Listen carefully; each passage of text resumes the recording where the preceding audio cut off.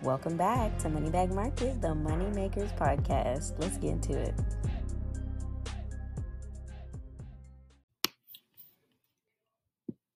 Welcome back to Money Bag Market. This is Market Crash Course Part 1. In this series, we're going to be covering the basics of the stock, ETF, bond, crypto, and Forex markets. But before we do that, in Part 1, we're going to talk about what every investor needs and why they need these tools.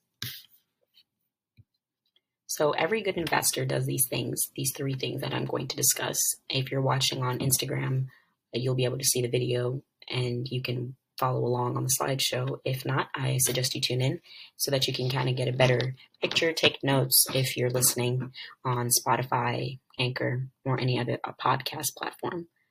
Technical analysis is the first tool that I consider very important. The 2 technical analysis indicators that I favor are the alligator, which tracks 3 different moving averages.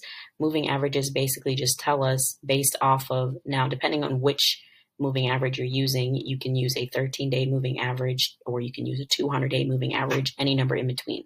But it'll track that number of days and take the average of those days and plot it on the graph at the point that you're at. And basically what it's telling you is that for the past number of days, it has been at this point. So the alligator moving average, it's 3 different moving averages all plotted at the same time. I believe it's the 13, the 6, and the 4. And basically what they do is they are tracking the movement of the stock over longer periods of time. And whenever the indicators are all moving in the same direction in a straight line, it means that the market is definitely moving in that direction. Whenever they're all jumbled up together, or what they like to call the alligators asleep, it means that the market is not really predictable right now, or it's fighting resistance. And then we have the stochastic RSI.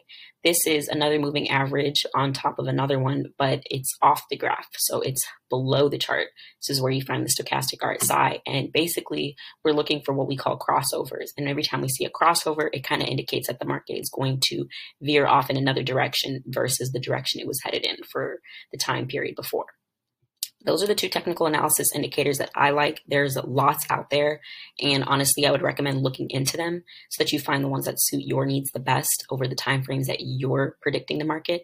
And, again, indicators are often fought over. People have opinions about different ones, and whether or not they work, it just depends on which ones work for you. And then we have the second tool that every investor needs is fundamental analysis. This is just being able to read the news, understanding what's going on in society as a whole, the world economy as a whole, and just reading about different articles that might have to do with, let's say, a specific stock is losing money because you heard in the news that their CEO was doing something scandalous. So that kind of information is important because it's going to have a direct effect on the stock of that company. And sometimes it doesn't, and sometimes it does. But having that background, it will better prepare you for future trades. The second thing that I want to emphasize are dividends. I always look for stocks that pay a dividend because it's basically a payment they make from their finances to stockholders. So a company without a dividend, I consider them to disvalue their investors. They don't really have a interest in doing what is better for their stockholders. But people who have higher dividend payments, I respect the company more, and I think that the company is more likely to perform better in the future because they actually have enough capital to part ways with and give to their investors that they could have used for other resources. A sign of good faith is what I like to call it. Then the last 3 you can find on the financial statements. We have return on investments, return on assets, and return on equity. All of these can be Google searched for any company if you aren't using an actual screener to look for stocks. But basically what these indicate is that the company is performing, it's using its resources correctly. The business model that they have in place, whatever that may be, is doing a good thing for its company. They're able to have a positive return on investment, means that their investments are actually bringing money back in. A positive return on assets, their assets are also bringing money back in. And a positive return on equity, meaning their equity is bringing in a return.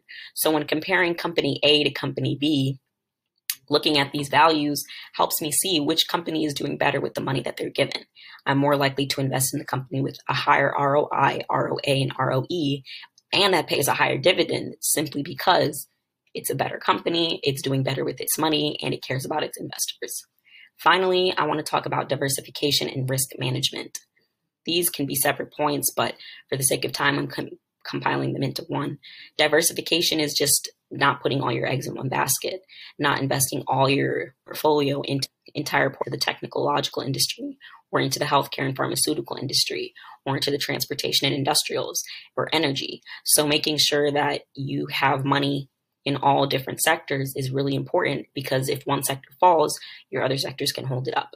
And that's kind of where diversification ends and risk management begins. Risk management is not risking more than a certain percentage depending on your portfolio size and depending on your risk, like how much you're allowing yourself to risk, honestly. This kind of, if you're in terms of day trading, oftentimes there's a rule of thumb of not risking more than 2% on a specific trade, which is very important for those of you who like to day trade.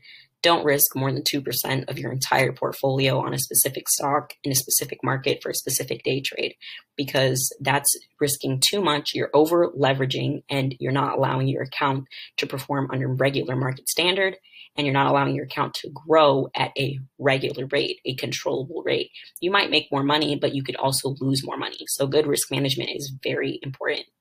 So like I said, these are the 3/4 tools I think are very important. But when it comes to investing in the stock market and being an independent trader, not giving your money to somebody else to take care of it for you, these tools are very important, because any good trader knows how to read a graph. They know how to read the news, and they understand how to diversify and lessen their risk. That's just how it works. So if this made sense to you, which I hope that it did, I really hope that you take this into your own practice and you start to look for these indicators in fundamental technical analysis and further diversify your portfolio if you are invested in a specific industry and you didn't even realize. That's putting all your eggs in one basket, like I mentioned previously, and you're risking potential losses that you could have avoided by splitting up your money into different sectors. Thank you. Thank you so much for making it to the end of another episode of Moneybag Market. As always, another episode is coming your way this week on Sunday. Like, subscribe, and share with your friends.